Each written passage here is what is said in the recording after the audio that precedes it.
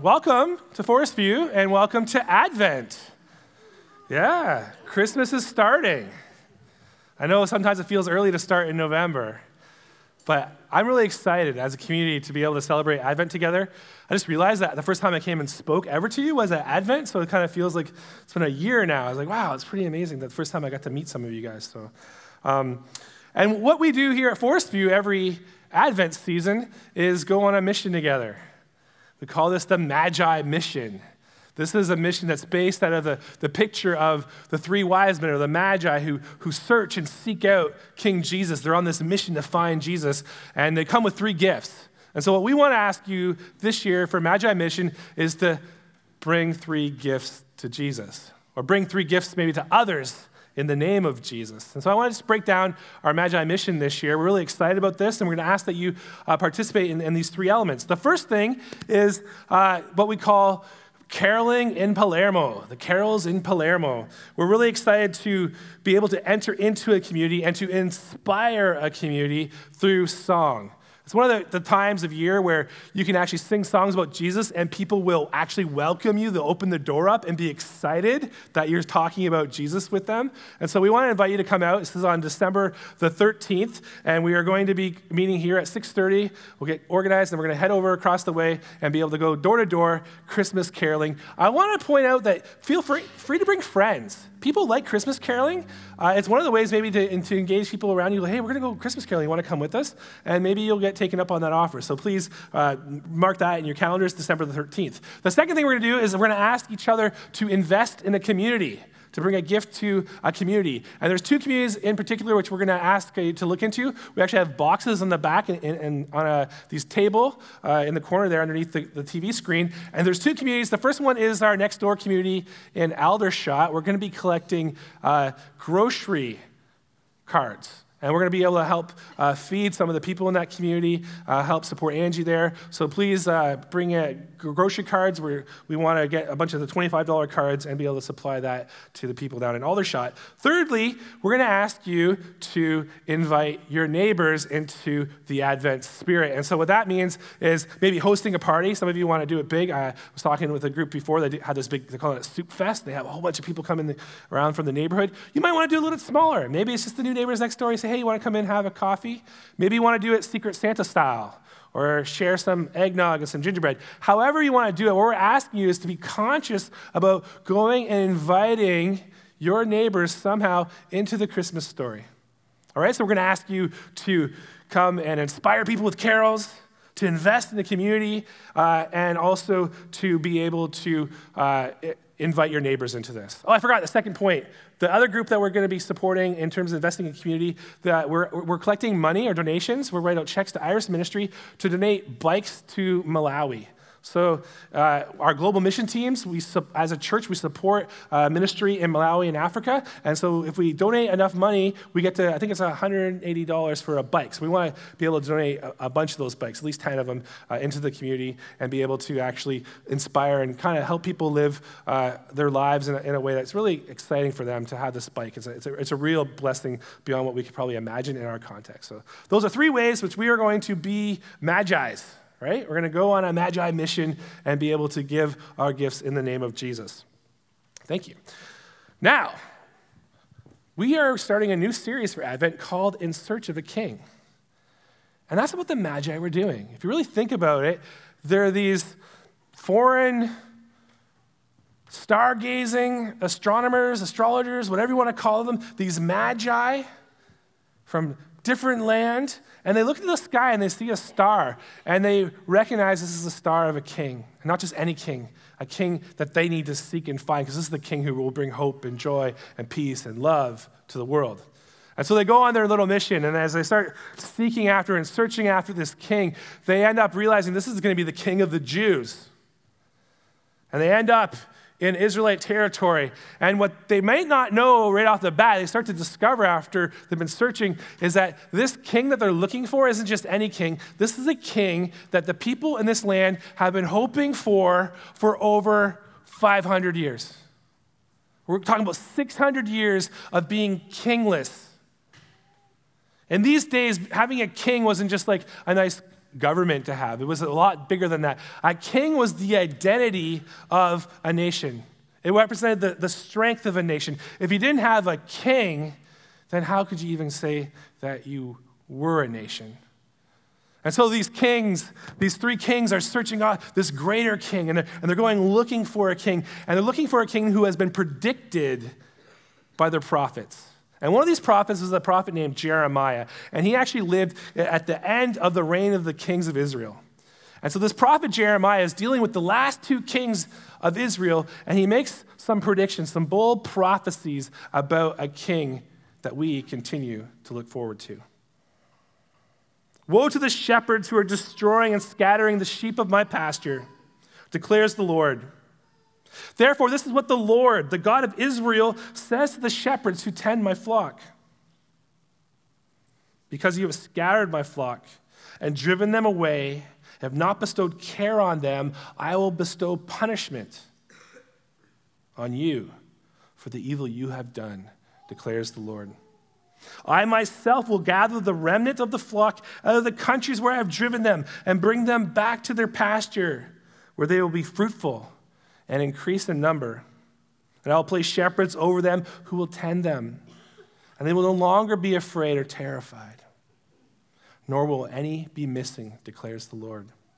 The days are coming, declares the Lord, when I will raise up for David a righteous branch, a king who will reign wisely and do what is just and right in the land. In his last days, Judah will be saved, and Israel will live in safety. This is the name by which he will be called, the Lord, our righteous Savior. Like I said, the king is the symbol of the nation. It reminds me of a European king of France who said, "L'Estate est moi."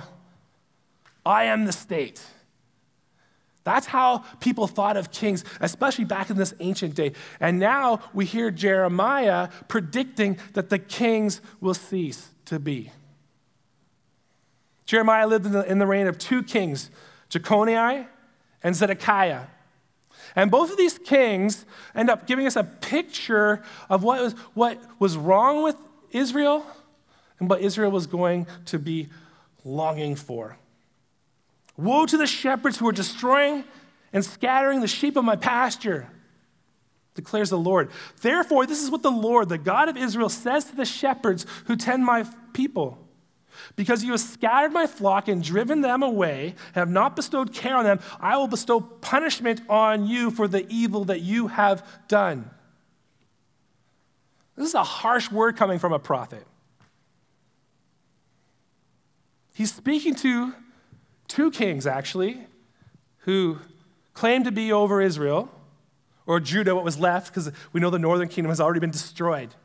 And so now this is a little remnant left, this little tribe of Benjamin, this little tribe of Judah together sitting with a king, and at least they have a king. And now we're hearing, no, your king will end. In fact, he curses Jeconiah like this. This is what the Lord says: record this man as if he was childless, a man who will not prosper in his lifetime. For none of his offspring will prosper. None will sit on the throne of David or rule anymore in Judah. Can you imagine being a king and hearing this prophecy come from a prophet? He was probably stewing and stammering, and you could imagine he's starting to think, I'm going to get this king. Like Jeremiah had a lot of kings try to get him. This king didn't have much time. This king, after this prediction, he lasted 3 months. The king of Babylon came along and plucked him from where he was on his throne and dragged him to Babylon with a whole bunch of noblemen, never to reign again. To replace him, as world superpowers like to do, he installed a puppet king. His name was Zedekiah. This was actually the former king's uncle who was going to play ball. He was obviously wise enough, right, to understand that you couldn't mess with Babylon. And so he becomes installed as king, and he starts reigning over the kingship. You remember Jeremiah understood that the captivity of Babylon wasn't going to be a short period of time. He understood what was going to happen. And so he's trying to advise this king as well. And this king doesn't really listen because that's what this king does. He steps up and tries to fight Babylon. Zedekiah didn't have it even as nice as his predecessor. Zedekiah is taken, captivity. The last thing his two eyes ever see is his own sons being executed in front of him. And then his eyes are plucked out. This is the prophecy come true. And now Israel is kingless. Israel is shamed. Israel is hopeless. And yet, Jeremiah gives hope. I myself will gather the remnant of my flock out of all the countries where I have driven them and bring them back to their pasture, where they will be fruitful and increase in number. I will place shepherds over them who will tend them, and they will no longer be afraid or terrified, nor will they be missing, declares the Lord.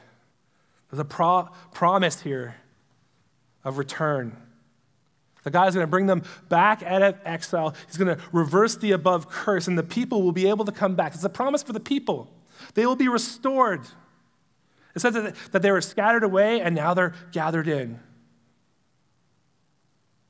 They didn't have any care bestowed on by these kings, and now he will tend and provide for them. And so there's a hope that's welling up in the heart of the people, and they do come back from exile. But their hope is not completely delivered. Their hope continues, because this is what the final sentence was of the prophecy. The days are coming, declares the Lord, when I will raise up for David a righteous branch, a king who will reign wisely and do what is just and right in the land. In his days, Judah will be saved, and Israel will live in safety. This is the name by which he will be called, the Lord, our righteous Savior. This passage is something which the Israelites would hold on to. Even as they returned to their land, they never had their king.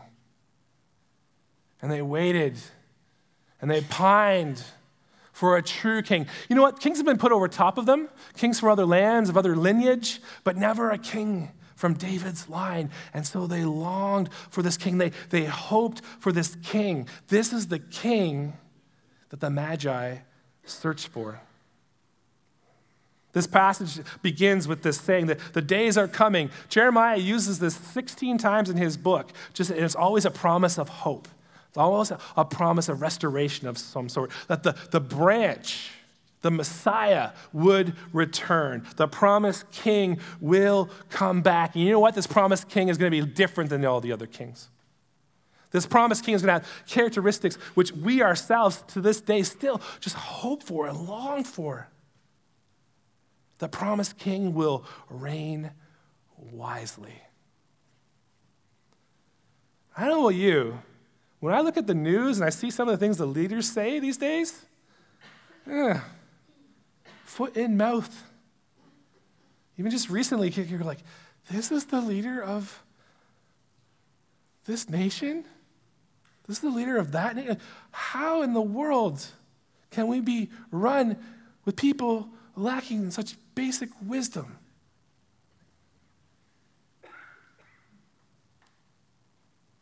It says that this king will be just and right. Some of our kings and our leaders today, if we look at them and we look at it and say, like, you know what? If there's one thing I would describe the whole governmental problem, it would be corruption, wouldn't it? Like at every level, yeah. And we worry, like I'm sure there's good people that get in there and even and are working hard. I know that they are. I know there are good people doing that. But at the same time, the system itself, you look at it and you think, like how many of these people are crooked, are trading favors for their power? How many people are actually thinking about the justice for the people for real, rather than lining their own pockets or elevating their own power. This is one of the difficulties of leadership. And we see it right here, that someday we will see someone who's truly just sit in the seat of power. It says that Israel will be saved. They'll be rescued from all of its circumstances. And by the way, it's not just jobs and the economy type stuff. This is actual, like the threat of their humanity. This is existential threats to them. It talks about safety. When we think about what's going on right now, even in Israel, right? There's one thing that they're clamoring for and wishing for to be safety, right? You have wildfires and terrorism. It says that they no longer be terrified or afraid. I wish the day would exist where we wouldn't have terror. Like right now, we're on this war against terror. And it seems like it's going to be impossible to win. I go to a Blue Jays game and I have to go through multiple metal detectors. Why? Because we are terrified. One day, a king will come who will remove the terror from our lives. And then it says that this king will be called a righteous Savior. And I believe this is a direct kind of comparison to Zedekiah. Zedekiah's name, the failed king, his name was, my righteousness is Yahweh. And this new king, he is himself going to be the righteousness of the people. This new king will be able to declare us righteous because we will receive his righteousness as he imputes it to us and gives us a clean slate. This is the real king. And this is the fulfillment that Jesus came. When they found Jesus, a little baby, they found a king. They found a righteous king. They found a king who was going to reign wisely, who would bring safety, who would bring righteousness to us.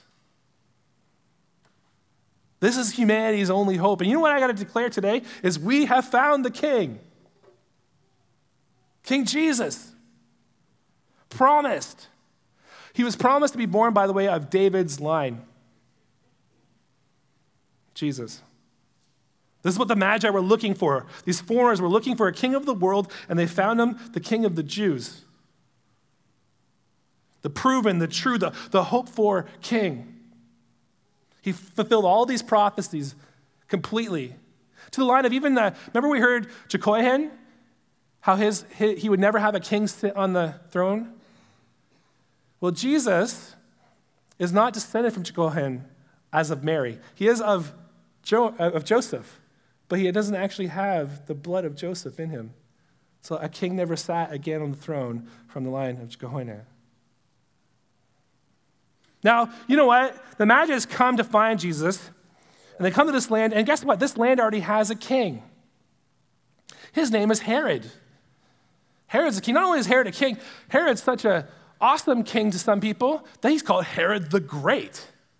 He builds a giant temple for Yahweh. And so you kind of wonder, like, what? I thought you had your king, Israel, but Israel did not like Herod as their king. Herod was not actually a descendant of David. In fact, Herod in no way was Jewish. And yet he reigned as the king of Israel. And so it's interesting, when the Magi come into this town, they're looking for the king of the Jews, and they come to the king of Judea. It kind of reminds me of a story that I remember growing up with. One of my favorite cartoons was Robin Hood, the old Disney one. And there's a story of King Richard the Lionhearted. King Richard is actually a real historical figure. King Richard was someone who went on a crusade, and he left England behind for most of his life there. And as he was on his crusade, he had a little brother, John, who kind of tried to usurp the throne. And it was kind of this picture I have of Herod and Jesus. Who's the real king? I want to throw a clip up real quickly of that cartoon, because I think it'll help us understand what I'm trying to get at. Long live Robin Hood! Hooray! Hooray! And long live Maid Marian! Bravo! Bravo! Yeah! Bravo! Bravo! Hooray! And down with that scurvy Prince John! Oh, the world will sing of an English king 1,000 years from now, and not because he passed some laws or had that lofty brow. While bonny good King Richard leads the great crusade he's on, We'll all have to slave away for that good-for-nothing John. Incredible as he is inept, whenever the history books are kept, they'll call him the phony King of England. A pox on the phony King of England.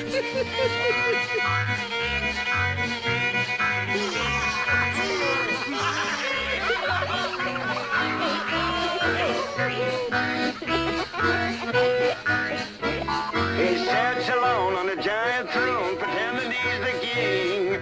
A little tyke who's rather like a puppet on a string. And he throws an angry tantrum if he cannot have his way. And then he calls for Mom while he's sucking his thumb. You see, he doesn't want to play.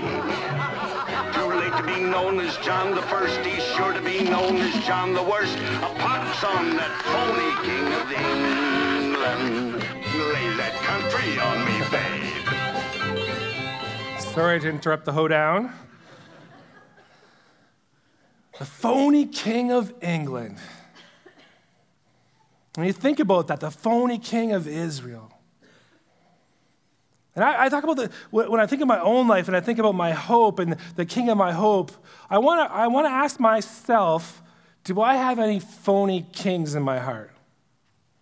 Is there anything that I put my hope on that isn't worth my heart?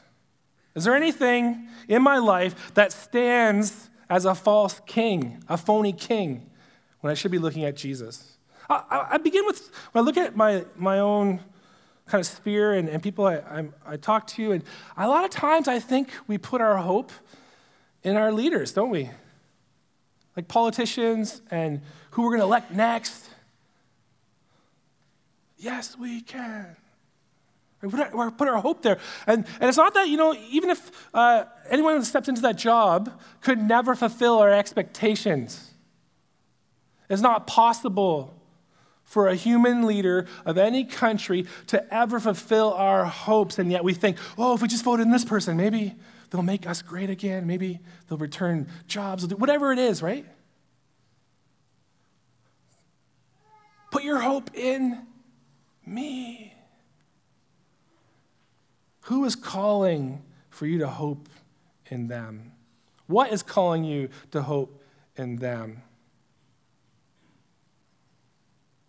And there's all sorts of hopes. Some people literally hope for a king, like ISIS hopes for a king over the whole world, a caliph. We think of the United Nations sometimes. We want to, maybe somehow a governmental structure will fix all this stuff, and we're putting our hope in our politicians. And it's not that they don't have a job to do, it's just that their job isn't to save the world. There's only one king that could ever fulfill that hope.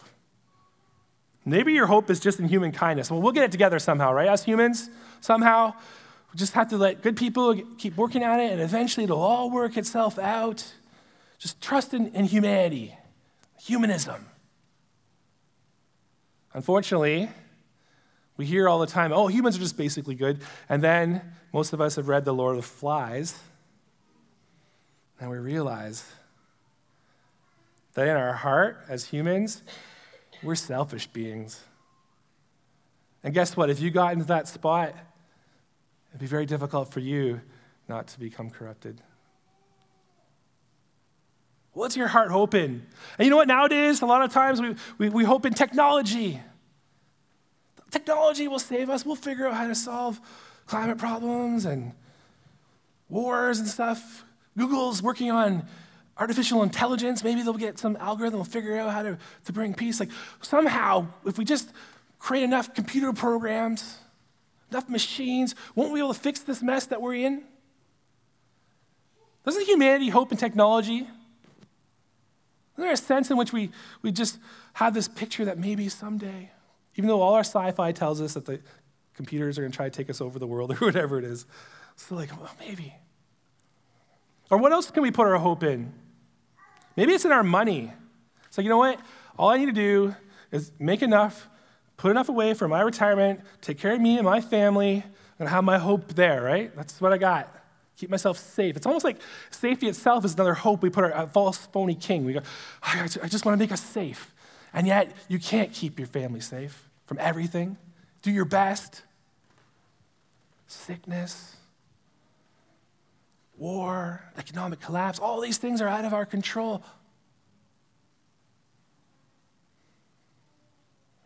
What are we hoping? Sometimes we just hope in, maybe I can just keep going through this life, ignore it all, right? Put the blinders on, hope in my entertainment, hope in kind of avoiding it, not looking at it, kind of be able to get myself entertained, come home from work, forget about all the ugliness.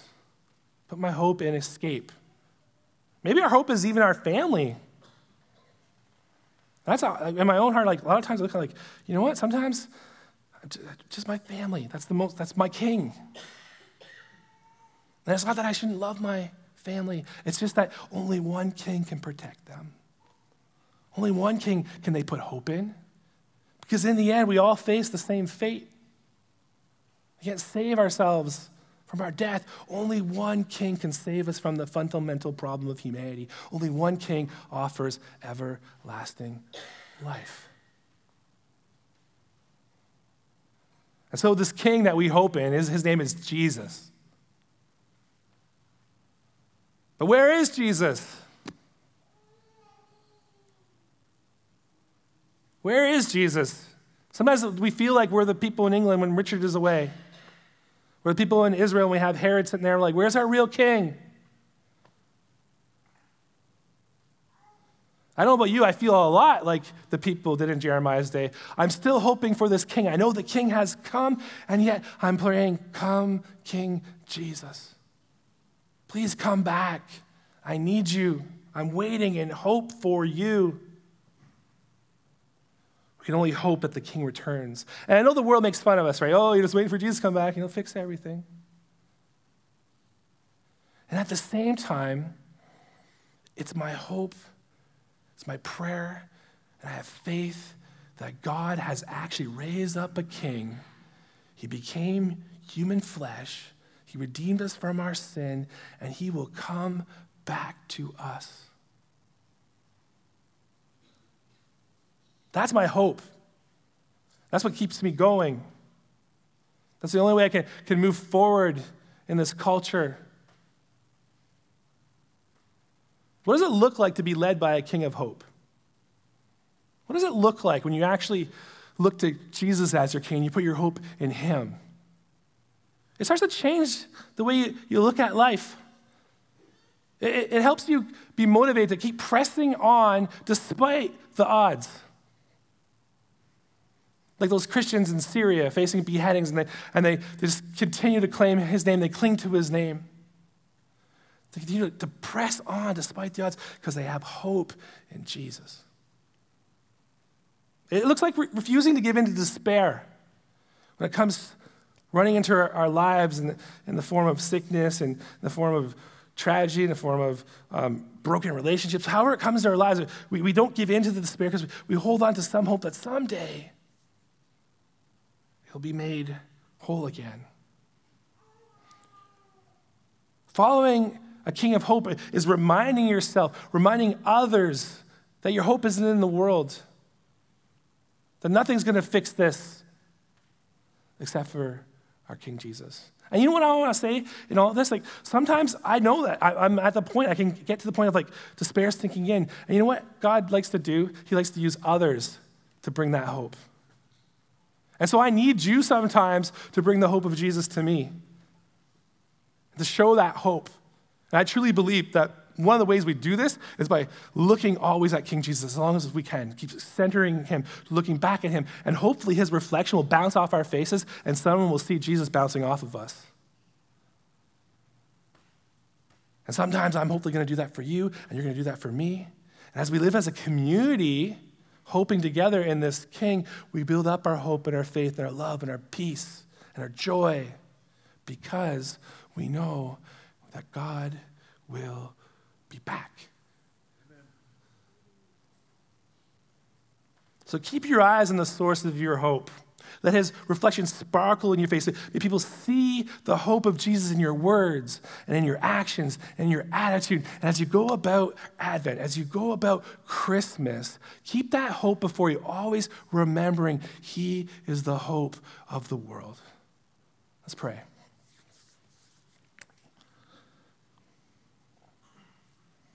Holy King, to you we bring our gifts. We lift up what little measly trinkets we can give to you. And we offer to others and those around us what we can in the name of Jesus. And we thank you for our hope.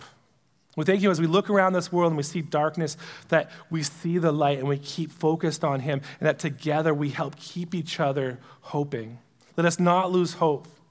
Let it shine bright within us, Lord. May you continue to allow us not just to cope, but to have a true and living hope. And so today, we sing, not mope, because Christmas rings with the King of hope.